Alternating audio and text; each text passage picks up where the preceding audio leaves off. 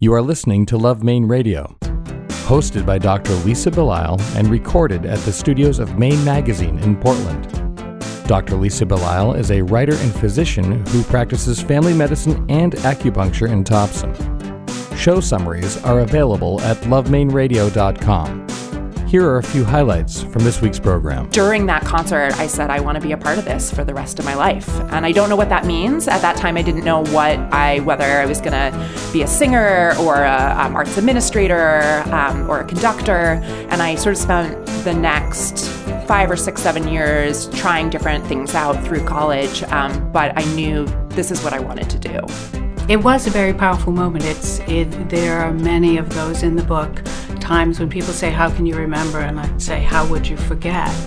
You know, this was the first. We had not sat her down. We were not at a place of thinking that she was going to die, only that her condition was really very, very serious. But at that point, we were still hopeful. So we hadn't used that word. And for Leah Marie to go there, she was a very verbal, almost 4-year-old. And it did take me by surprise that she went there instantly. This is Dr. Lisa Belisle, and you are listening to Love Maine Radio, show number 300, airing for the first time on Sunday, June 18, 2017. Today's theme is From the Heart. We all have had experiences that push us to go beyond what we know in our daily lives. Today we speak with Dr. Emily Isaacson, the artistic director of the Oratorio Chorale and Maine Chamber Ensemble, about her unique commitment to music and how she came to make her life's choices. We also explore ideas of grief in childhood with psychologist Dr. Mary Plouffe, author of the memoir, I Know It in My Heart. Thank you for joining us. Portland Art Gallery is proud to sponsor Love Maine Radio. Portland Art Gallery is the city's largest and is located in the heart of the Old Port at 154 Middle Street. The gallery focuses on exhibiting the work of contemporary Maine artists and hosts a series of monthly solo shows in its newly expanded space, including Ingun Jorgensen, Brenda Sirioni, Daniel Corey, Jill Hoy, and Dave Allen. For complete show details, please visit our website at artcollectormaine.com. My next guest is Dr. Emily Isaacson, who serves as the artistic director for the Oratorio Chorale and the Maine Chamber Ensemble, a symphonic chorus and professional orchestra in Maine. Last year, she launched the Portland Bach Festival with faculty from the Juilliard School. Thank you for coming in today. Thank you so much for having me. You've had a very interesting career for a Maine woman. I mean, you're doing some things that I don't think as many people are doing who come out of Brunswick. I feel really lucky for the adventures I've gotten to take. I feel very lucky for the opportunities, and I'm excited to be back doing it here. Well, tell me about why music became important to you as a younger person, because obviously this is something you've been doing for quite a while. So I have a 3.5-year-old daughter now who, according to my parents, looks, talks, and acts just like me. So I'm sort of getting a new vantage point of viewing my own journey. My daughter wants to perform everywhere. You turn on music and she's dancing, you say something funny and she's repeating it back as a play. And that was very much me. I was sort of captivated by art and music and theater and dance right from the get-go. Started doing Maine State Music Theater productions when I was in 4th grade. Huge debt of gratitude to Chuck Abbott, who was the director of Maine State Music Theater at the time, for teaching me not only about show business, but really about hard work and dedication and focus and being 9 years old and working with adults. And so I did a lot of Maine State Music Theater and theater project acting until I was about 12 or 13. And then I became an awkward, ugly teenager. And I lasted in that space for maybe till 35. No, just kidding. for a good long time. And so there was a summer where I auditioned for all sorts of plays and I didn't get in because I wasn't cute anymore. I was too young to play an adult role and too old to play a cute kid role. And my mom said, why don't you audition for the Bowdoin Summer Music Festival chorus? And I didn't want to do that. It was classical music and it was with my mom. That's not cool at 14, 15, but why not? So I did. And it just so happened that summer they were doing a piece called Chichester Psalms by Leonard Bernstein, which is a gorgeous piece and is actually really important sort of in my musical evolution in terms of thinking about what music can do and be and sound like. It blew my mind as a composition, but it also happened to have a boy solo in the piece, a child solo. And I was the youngest person in the choir by probably 20 years. And so I got the part, which was great. And it was being directed by Jeff Malarski, who's now the director at Columbia University, but at the time was a professional percussionist at Philadelphia Orchestra. And then June Hahn was the harpist, who's now become a good friend. And she's playing with New York Phil, and she teaches at Juilliard. Anyway, my point being, I got access to these musicians that were like in another stratosphere of creativity. And because I had this solo and because the piece was quite complex, I had a number of private coaching sessions with June and Jeff. And I have such vivid memories of being in this tiny little apartment space in Brunswick on Cleveland Street, and June and Jeff and I working together and feeling like I was part of art in a way I had never experienced before, that I was part of something transformative for myself and also expressive of something so much greater than the three people in this room and the little town of Brunswick. And I remember the performance for that concert, opening my mouth and hearing something coming from somewhere else and not recognizing it as my own. And during that concert, I said, I want to be a part of this for the rest of my life. And I don't know what that means. At that time, I didn't know whether I was going to be a singer or a arts administrator or a conductor. And I sort of spent the next 5 or 6, 7 years trying different things out through college. But I knew this is what I wanted to do. Both of your parents are attorneys. That's right. And yet they're both very interested and involved in the arts. Yeah. It's kind of, that's a fascinating blend that you have in your household and that the kind of the stock you come from. I'm lucky, but I don't think it's that abnormal. One of the things that I love about Maine is that members of the community in all different sectors, business, medicine, law, education, are involved in all sorts of other sectors. And my dad always said growing up that one of the things he loved about Maine is that you could really be a part of the conversation and make an impact because of our scale. And I didn't really understand what he meant by that until I lived in Chicago and Washington, D.C., and then Boston, and started trying to become a part of the conversation. And there was no room. Unless you have, 3 PhDs and $1 gazillion, no one really wants to talk to you.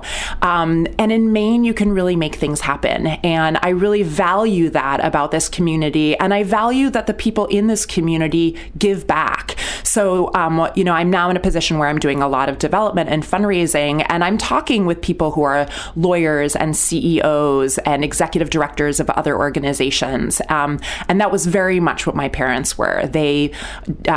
The law was their career and they loved that work. My dad is also a professor at Bowdoin, so he gave me that sense of curiosity.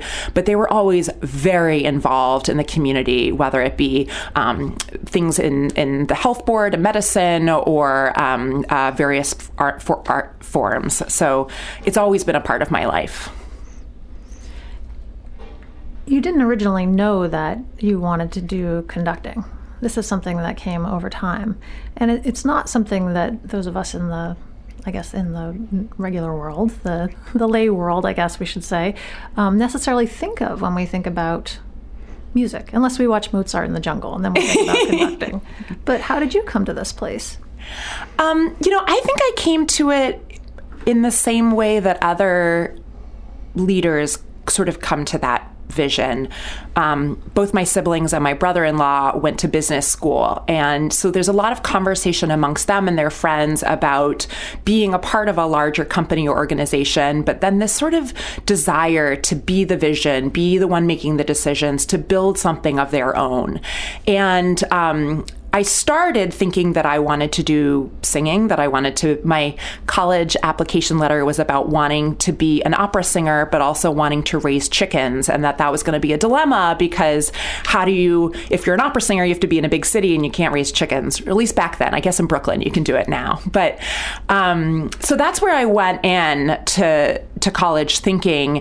But as I was doing things, I realized that the musicians and the singers are the executors, that there is an incredible amount of talent. And frankly, I don't have the talent it takes to do those positions, but I didn't want to just execute on somebody else's vision. It started to become clear to me. I went to Williams College, and it started to become clear to me that I had a lot of ideas, some good, some bad, but that I wanted to be the one creating the vision and communicating it to other people. And that if I have any gifts, they are not in exceptional musical talent, although I'm not bad, but they are in my ability to communicate, both as a musical leader and also as a member of the community and advocating for the arts.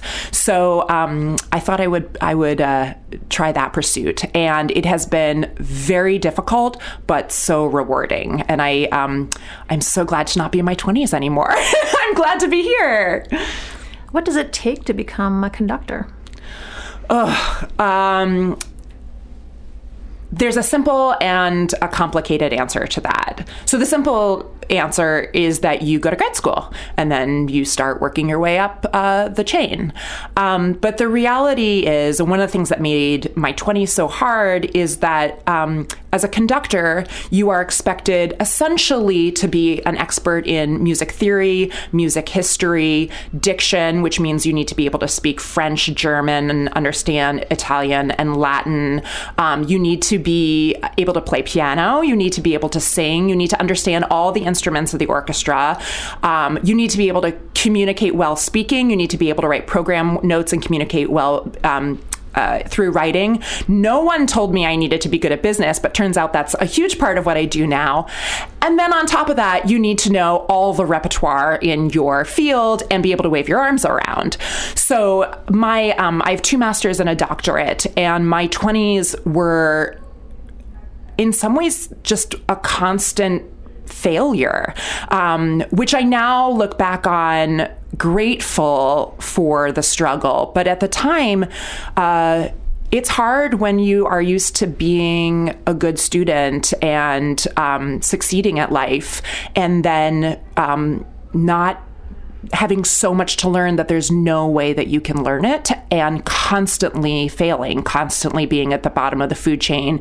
And frankly, I have had some really wonderful personal mentors in my life, but music grad school is a really brutal place. I hear people at med school and law school talk about their experiences, and I can identify, except for there were only 2 of us in the class. And so it's sort of that level of brutal critique on a much more intimate, heightened level.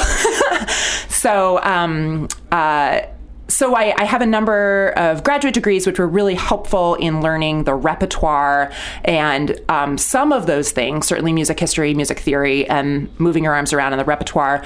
But I really feel like that's only about 50% of what I do now. I think my conducting technique has been greatly influenced by my training as a ballet dancer when I was younger, and also my training as an actor, largely by Al Miller and the Theater Project. So much of it is about what you can communicate with your face, with your eyes, how you, I view myself as the first part of a reflecting mirror. So I am reflecting the emotions of the music and what's going on in the music in my body to the players. And then their job is to then reflect that in sound to the audience. But if what I'm showing the players is dead, then the musicians are going to be choreography did as well. So a lot of that is what Al taught me. And then I do a lot of business type stuff now, building organizations, marketing development, fundraising, PR, that kind of stuff, and which I have zero training in, but I am loving learning on the job. It's been so fun. Tell me what it's been like to be female in a largely male field.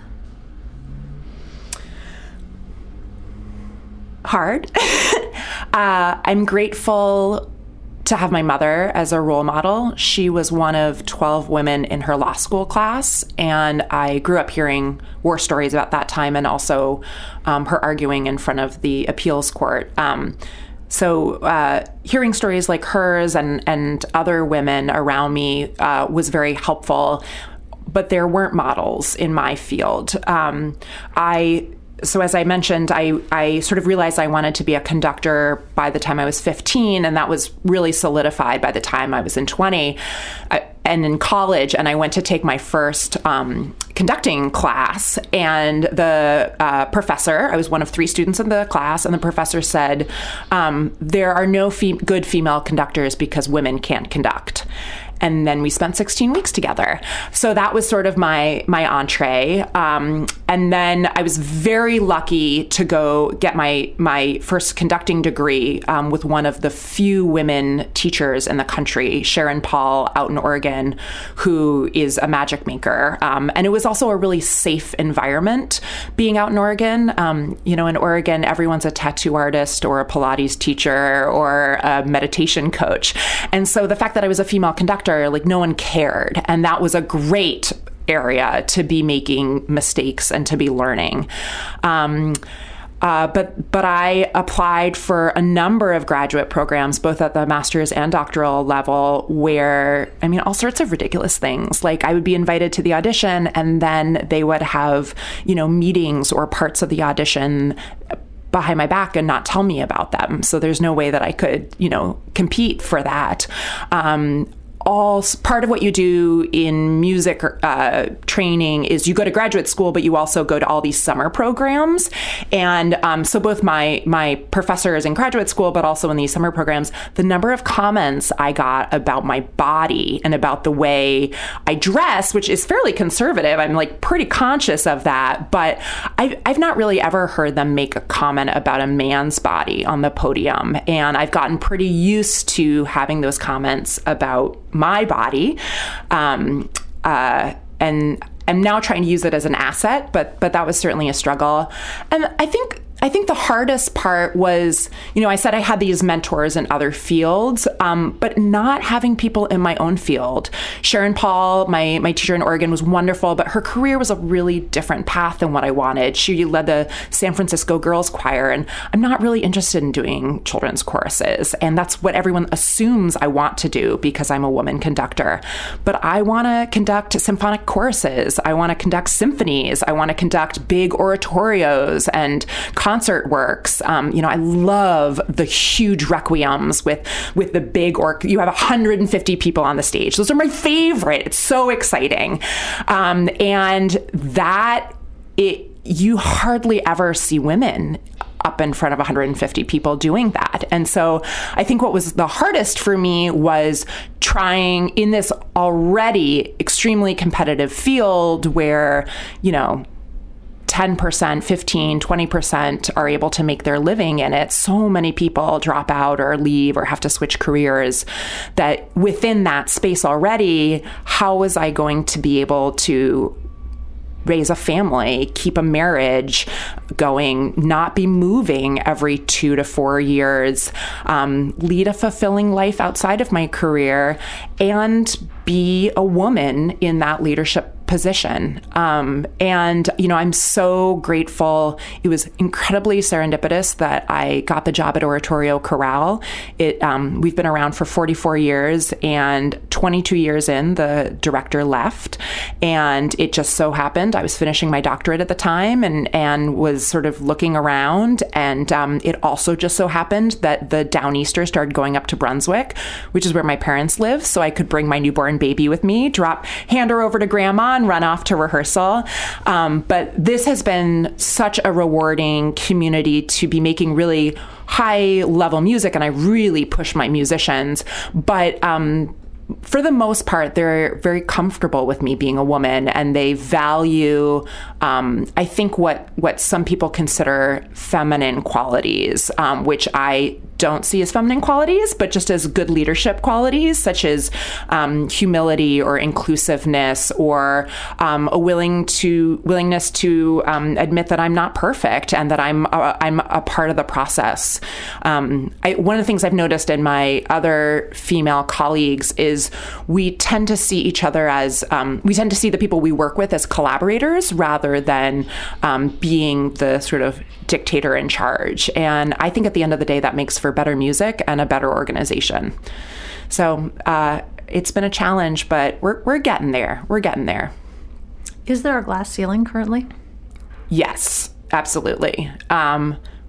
With no good reason, but there is. Of the 103 arts organizations with the largest budget, I think it's something like 14 or 15 have women conductors. Of the big 22 that you think of, only one has a female conductor, Marin Alsop. There are, repeatedly, there will be seasons, decades of seasons where there's no woman guest conductor. It's really still not happening. And I read an interview with Marin Alsop, who's the director of the Baltimore Symphony recently, and she said that when she's probably in her 50s maybe, and she said that when she was in grad school or in her training, she thought, okay, my generation's going to be the one that breaks the ceiling, that changes. And then 10 years, 15, 20, 30 years later, it really hasn't changed. And how frustrating that is for her to see. And there's more training opportunities now. Just in the last few years, Marin Alsop has started a fellowship for female conductors. Dallas Opera is doing this really interesting program for female conductors. There's certainly more female conductors applying for and sometimes in the graduate programs, but they're not ending up at the top leadership positions. So there's still a ceiling to be broken and work to be done. Tell me about Amazing Grace. Oh my gosh, I'm so excited about this concert. So this is a concert I'm doing with Oratorio Chorale, and so just to step back for a second. So when I had that moment at 15 where I decided I wanted to be a part of this amazing art, I also realized how many barriers there are to other people feeling that way because my parents fostered creativity and curiosity and a sense that the world was my oyster, and because they gave me direct entree to that art form at such a young age. I was going to Bodenser Music Festival concerts in the ergo on my mom's chest. It wasn't intimidating to me, but I realized how intimidating it was to other people, and how uncool it was viewed pretty much between the ages of 10 and 40. I don't know when you get the bug again. So part of my mission has always been to tear down some of what I see as unnecessary restrictions to what is incredible music. And in both my jobs, both with Oratorio Chorale and Portland Bach Festival, a lot of my programming is geared towards that. How can we get audiences engaged, potentially interactive, multi-generations? How can we put them in unexpected settings so that you may be sitting listening quietly to music, but you're holding a microbrew in your hand, or you're looking at the ocean while doing so? Classical music was not, until Mahler, until the late 19th century, that's not the way people heard music. All of Bach's secular music was premiered in Zimmermann's Cafe House, which was a bar hall. And it was one of the few places that unmarried men and women could mingle and flirt and talk to each other. And it's in that setting that he premiered many of his works. And it's the same, at Mozart's operas, everybody was drunk and it was like a dance hall. Everyone's playing around. You think of Schubertian salons, Schubert, and it was just a big house party that happened to also have incredible art. And so I've wanted to to bring back some of that socializing, celebratory, easy nature. And so Amazing Grace is this concert that my hope is through listening, reading, watching, and feeling the audience experiences this music and a concert experience in a very different way. So it's the African American spiritual, and we're featuring a buddy of mine, Reggie Mobley, who Reggie and I got to know each other, 5 years ago or so. And since then, he has just skyrocketed in his career, and he is flying directly from Buckingham Palace, where he is singing for the Queen of England, to Maine for this concert, which is so exciting. He'll be doing early music for her, which is what he's known for with Sir John Eliot Gardner, and then coming and singing these spirituals with us. And this concert, one of the things that was really important to me is that we approach Bach and Mozart and Beethoven with this sort of academic ethos and this performance practice lens. And we don't always apply that to contemporary music or to music from our own country. And so I wanted, not just for myself and for the ensemble, but for the audience, to put these African American spirituals in context. So we've worked really closely with Judith Castleberry, who's an African American studies professor at Bowdoin College and an expert on this kind of music. And the concert follows the evolution of the spiritual in America. So starting in the plantations and the way it would have been sung in a folk style or congregational singing, what you sort of think of as call and response, but then improvised harmonization underneath that. And so to create the context around what that music, where that music was coming from, we're doing a number of readings by Frederick Douglass. And then we move into the sort of Fisk singers generation, where this music was now being concertized, thought of as a performance opportunity. And W.E.B. Du Bois was at Fisk University while this was going on. So we have some writings by him. We go through emancipation and then towards the 20th century and the civil rights, ending with the way that the tune Amazing Grace was used during the civil rights, and Over My Head was used during civil rights. So there's reading, there's incredible art by Daniel Minter and Ashley Bryan, who are main artists who've been on your show. Judith is reading, Oratorio Chorale is singing, Reggie is making people weep in their seats, and music is coming from all sides. There's a lot of movement in this concert. So it looks absolutely nothing like what you're probably expecting. Well, with your very busy schedule, I really appreciate your coming in and talking with me today. Thank you so much for having me. I've been speaking with Dr. Emily Isaacson, who serves as the artistic director of the Oratorio Chorale and the Maine Chamber Ensemble. Thank you so much. Love Maine Radio is also brought to you by Aristelle, a lingerie boutique on Exchange Street in Portland's Old Port, where every body is seen as a work of art and beauty is celebrated from the inside out. Shop with us in person or online at aristelle.com. Today it is my pleasure to have with me Dr. Mary Plouffe, who is a licensed psychologist and writer. Her memoir, I Know It in My Heart, Walking Through Grief with a Child, is coming out in May 2017, and she is currently working on a book of essays on listening. Thank you for coming in. Thank you for inviting me. I don't often think about the art of listening. I'm sure as someone, how long have you been in practice now? About 35 years. So you probably have some experience with that. I do. The book is a chance to kind of peel back a little bit the things that were most powerful for me to hear as a child and an adolescent, and then it pulls back the screen a little bit in therapy and talks about how we listen and to what, and what healing is about in terms of both silence and listening, because I think they both weave together in good clinical practice. So give us just a taste, because that's not the book we're going to talk about today. No. But I'm very excited to read it in the future. So, well, I didn't bring any piece of that book with me, but I did an essay. There's actually the reason that this book is now on listening is that when I got an agent for this book, she said, "I need to sell writers, not just books. What else do you write?" And at the time, I had one essay published, and it was this, I believe, essay on the power of silence, and it talks about all the different silences that I know in a therapy office. The silence of having said just the right word, the silence that follows somebody telling something they've never said before. So it's that kind of listening that I'm exploring in the book. You had to do a fair amount of listening yourself in this situation that you've just written about.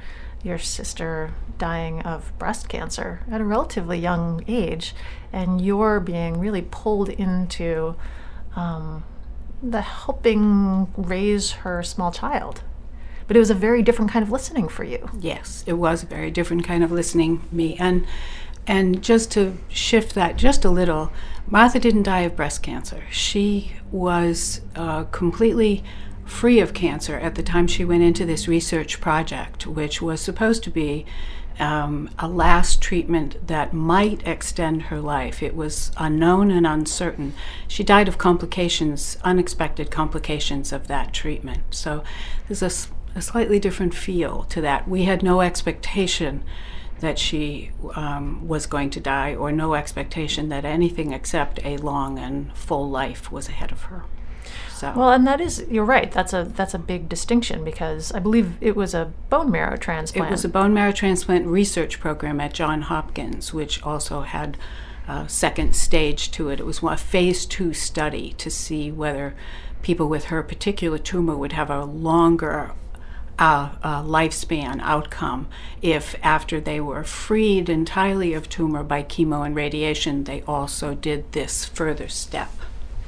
And at the time, there seemed to be research behind doing this, but then subsequent to that, it was learned that the researcher who was doing this wasn't being forthcoming with his information. Yes. So that's especially tragic, really. It was especially tragic. It was exactly a year after her death, that the results of the National Association found that no one here in this country or in Europe could duplicate the results of the South African studies that had sounded so promising and on which all of these programs in our country were based. So following that, they went to South Africa and looked at those studies and found them to be falsified. So how does one work through, I'm just thinking, if this were me and my sister, the anger over that, and simultaneously the grief over the loss of a sister, and simultaneously trying to help with the grief of a child. That's so many different things that you're trying to balance. It's a great question, because I don't think we balance everything all at once. I think we prioritize. I certainly did. Leah Marie was my first priority, and she was supposed to be with me for 3 weeks when she came.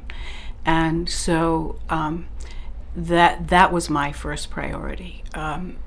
The way, when you read the book, the story about the research, I put in an epilogue.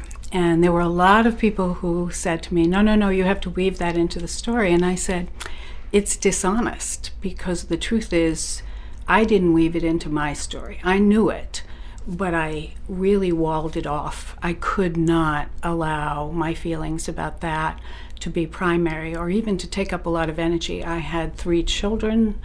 I had a mother who had lost her daughter, and I had a 3-year-old whose husband was asking me, please help me raise this child and help her understand that her mother's gone. So I think for a long, long time I said, okay, that's the bad news, that's the horrible news, but that's something I can do nothing about. So I sort of walled that off. And one of the things that was hardest for me in writing this story as a psychologist is that I came to believe, after a lot of push, that it had to be my story. It was originally just Leah Marie's story, and I was not going to be in it at all except as a narrator. But once I was convinced that that was the way to write it, then I needed to write it honestly. And really the only way to talk about that was to talk about how I had left that out known it and said, don't go there. I have other things that need every bit of attention that I can give. This story is specifically about helping a child through grief. And it's written as your story and as Leah Marie's story and somewhat as your family's story as well. But it's not a how-to. And yet you still provide insights that may be useful for people who are looking for a way to deal with this. Why did you decide to go in the direction you did? Well, that's a great question because first and foremost, when I thought about writing it at all, it was when Herb, my brother-in-law, remarried, and I had written things just to survive and to document and to help myself think through what he and I were trying to do with Leah Marie. But I had never intended to use them except for us. I shared them with his new wife and family, and I could see how they really resonated to living her experience, not just being told about it. And that's the first time that I felt like, okay, maybe this would have a life outside of our family.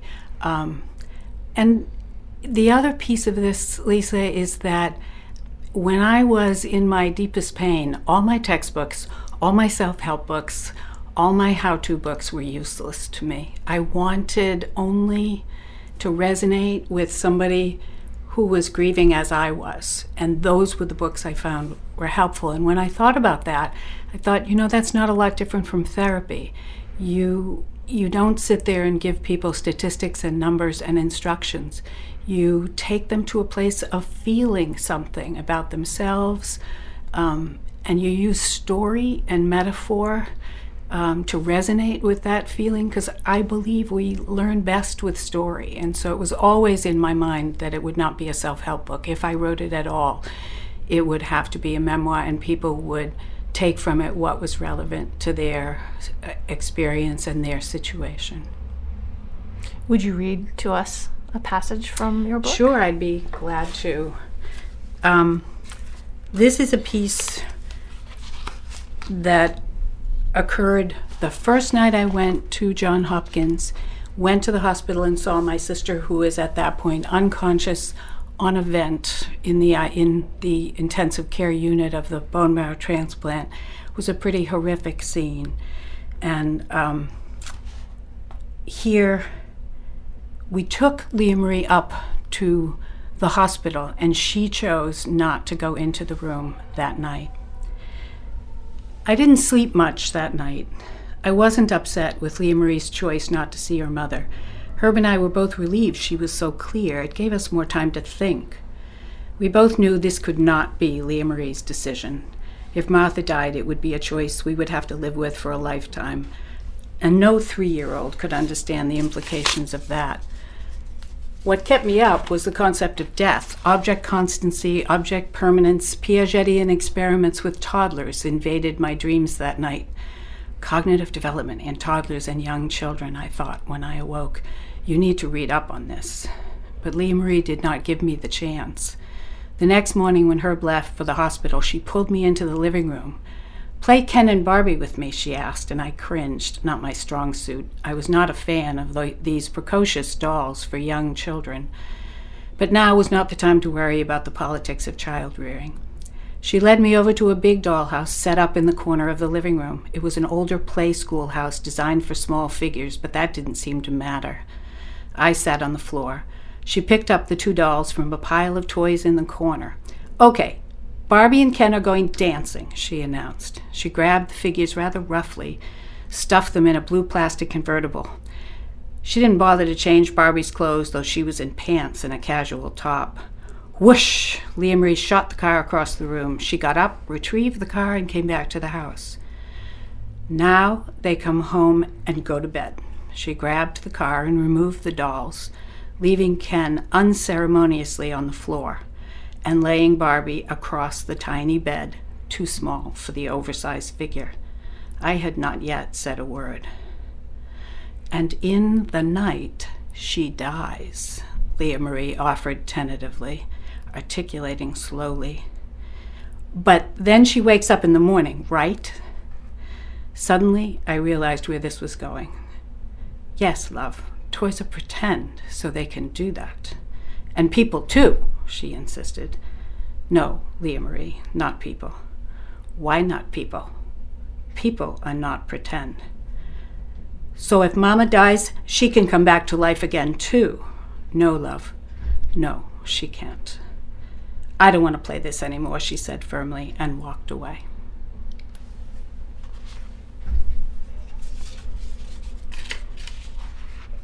That must have been quite something to be simultaneously in your psychologist brain and understanding that Leah Marie was at a very specific stage of development that you needed to be aware of, but also being the sister of a woman who is dying. Yeah. It was a very powerful moment. There are many of those in the book, times when people say, how can you remember? And I'd say, how would you forget? You know, this was the first. We had not sat her down. We were not at a place of thinking that she was going to die, only that her condition was really very, very serious. But at that point, we were still hopeful. So we hadn't used that word. And for Leah Marie to go there, she was a very verbal, almost 4-year-old. And it did take me by surprise that she went there instantly.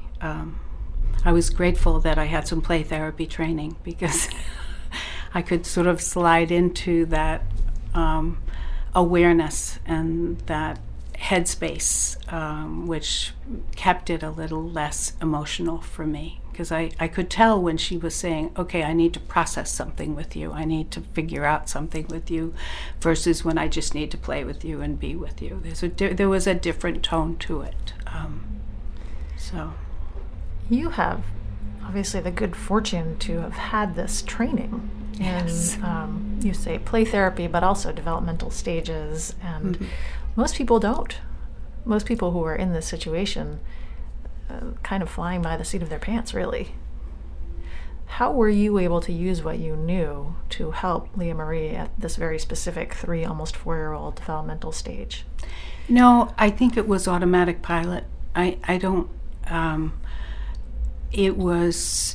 she was so attached to me at that time, and what we had thought was 3 weeks because of delays and things turned into 4 months. So she'd actually been with my family, and I'd been playing substitute mother for a while. So she really looked to me for answers to everything. And I think at that moment it was the most constructive, functional thing I could do, and that was good for me. I had no desire to run away from it. I just wanted to do the best I could to sort of give her the support that she needed, and that was my healing, I think. I think when you can do something, well, you've been in medicine, you know, when you can do something to help, you put your emotions aside for the moment and you do that, because that's the best thing for both you and the patient. So that's really how it felt at the time. Okay, now I can do something for her. Do children and adults grieve differently?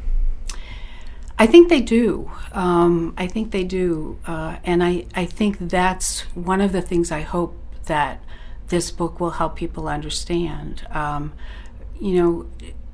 Knowing is a process for children, especially for young children, but even older children. The time of a loss determines how much they can take in and what level of abstract conceptualization about things like permanence and forever. No matter how many times you explain to a 3 or a 4-year-old that death is permanent, they will still ask you, as Leah Marie asked her dad, can we go to the train station? Mommy used to get off the train, and maybe she still will. And that sense of the inability to have the constructs that they need. And so every developmental stage, they rework what death means. And they rework it both in terms of their understanding of what they lost and what they will lose. But they also rework it in terms of what it means to them, because they, at 4, you really can't imagine what you will be like at 14 or at 44. And so losing someone and knowing what that really means is a process that evolves through childhood. I think for adults, we know the moment it happens that it's horrific. Our process is in titrating our awareness to that and regulating our feelings about it and taking it step by step. But it's not that we don't understand it. It's that we have to accommodate to it and figure out how we're going to make a life around it. But when you're 3, your fragments of who this person is in your mind are still being developed. So at 4 and 5, Leah Marie had few memories of the real mother, but she knew she was missing mothering, and that was her grief then. How did your own children work with this process? I know that your youngest, Margaret, was also relatively young herself. She was, yeah. My children were 10, 15, and 20, actually, when Leah Marie came to live with us. And those are very different stages, too. The 20-year-old was off in college, and the 15-year-old was in high school and very much involved in athletics and music, and handled this grief, I think, like many adolescents do, by diving headfirst into his own life, which was, frankly, a joy for all of us, too. But Margaret, I think, at 10, was in a more difficult position, because she had sort of one foot in childhood and one foot in young adolescence. And she was very aware of how big a separation this was for her little cousin, and she felt for her. She would say, I don't know how she can be away from her mom. I couldn't be away from you. And so she felt sort of an empathy for this, even more than, in a sense, was fair, because Leah Marie did not really have a sense of time. She thought she was just here for a 3-week adventure, and she did not have a sense of the seriousness of her mother's treatment, even after the ARDS hit. Whereas Margaret did. And so she bonded with her really in an emotional way because of the stage she was at developmentally. Through this time, you continued to do your work as a psychologist. So you were still seeing patients while you were helping everybody else, and hopefully helping yourself. Yes, yeah. Work through this process. Yeah. Well, I had to take a great deal of time when, in the month that she was at Johns Hopkins, I was back and forth a lot. So after her death, I really couldn't afford to take another 2 or 3 months for grieving. And I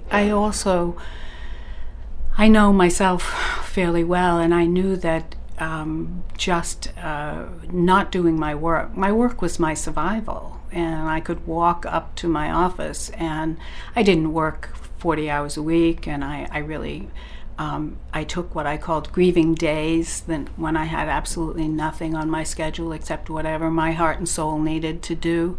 But I also tried to weave in what I'm here to do, which is to do my job, because that also gave me a sense that life would go on. That was very helpful for grieving, because we all know how awful it feels, but what we need to know is that we can get through it. And sometimes being able to do small pieces of your life, in spite of how awful you feel, is the affirmation you need that you will get through this and life will get better. So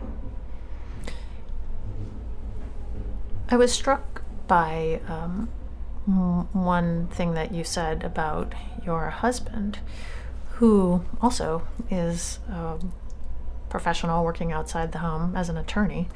And it was something like he had made it his responsibility to make sure that you had the space kind of literally and figuratively, to help provide care for people who needed it. And I thought that was so wise, because I know that when you are in the field of working one-on-one with human beings, it's a very intense situation. So for him to want to kind of create that space for you, I think speaks volumes of his understanding of what you do and also of your relationship. Yeah, none of this would be real without him. And as I said it is not a joke, but it was always a joke between us that he would say to me, my job is to keep you sane so you can go up to your office and do the same for others. But boy, if those words had truth in them, they were proven both in going through this and also in the writing of this, because the writing was sort of reliving all of this, especially so many years later when I had to dig through so much material just to create a story, an arc that made sense. So, well, that is also interesting, because how old is Leah Marie now? She just graduated from college in June. So that's a long time. That's yes. a long period of space in which you've needed to grieve and process and write and rework, and it's just evidence that this type of thing doesn't happen overnight. It doesn't happen overnight. I on the other hand, I think I don't think it's as continuous a process of that. As I said, I didn't think about writing the book until she was 10, when her father remarried.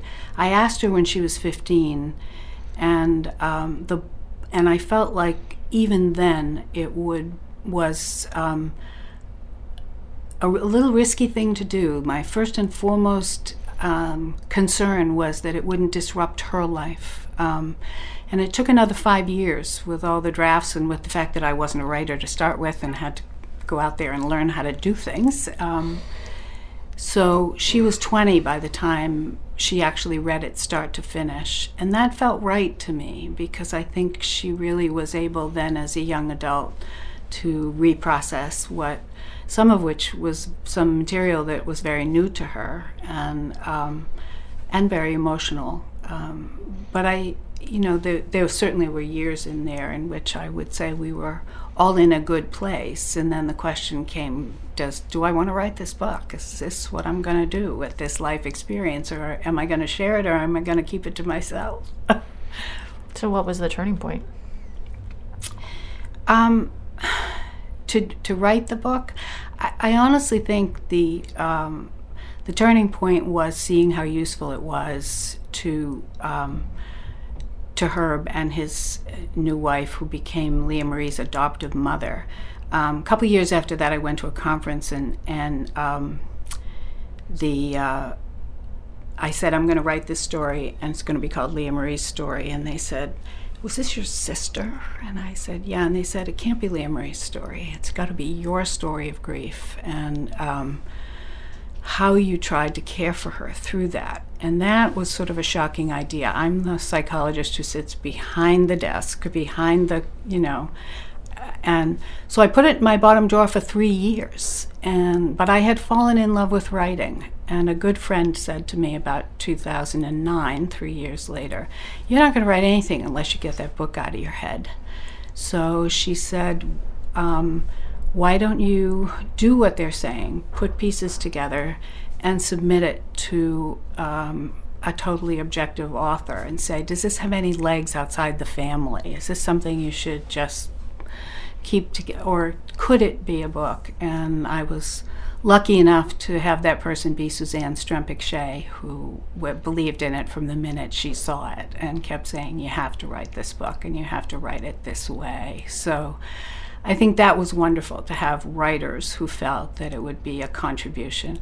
Center for Grieving Children, when they saw the first drafts of it, was very supportive as well. So I'm very fortunate that people said, this may do some good in the world. And that felt like what my sister would have wanted, because she was a rebel, she was a fighter, she was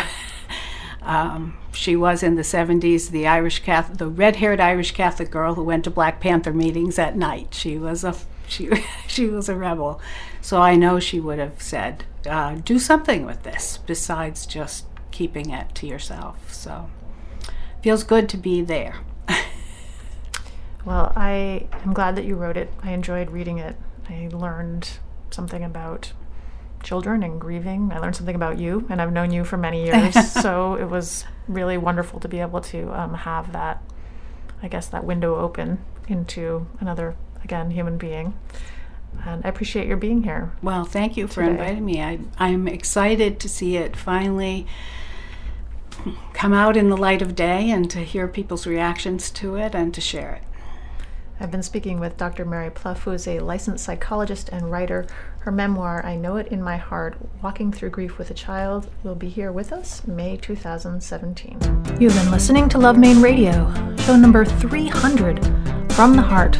Our guests have included Dr. Emily Isaacson and Dr. Mary Plouffe.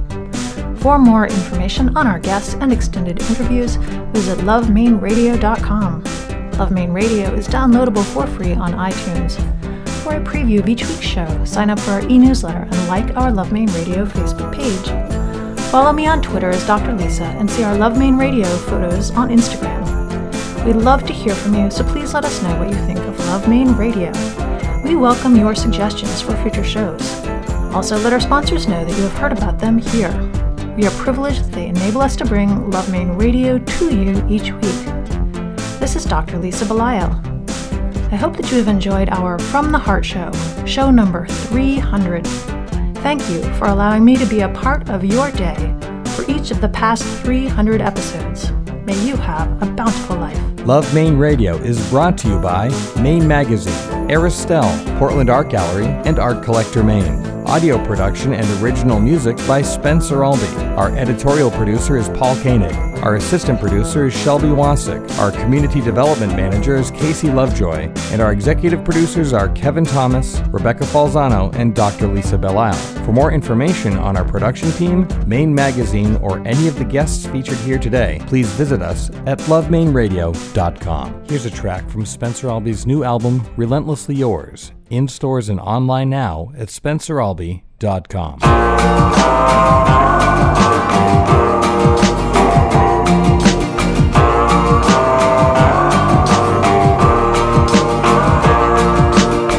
All is quiet on the western front. I hear the ground beneath my feet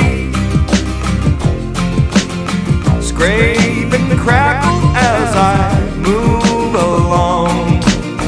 There ain't nobody here but me, but in a couple days they'll open up the gates and the streets will flood with 1,000 waves of people's victory. Some helpless on their knees, some wander aimlessly throughout their days.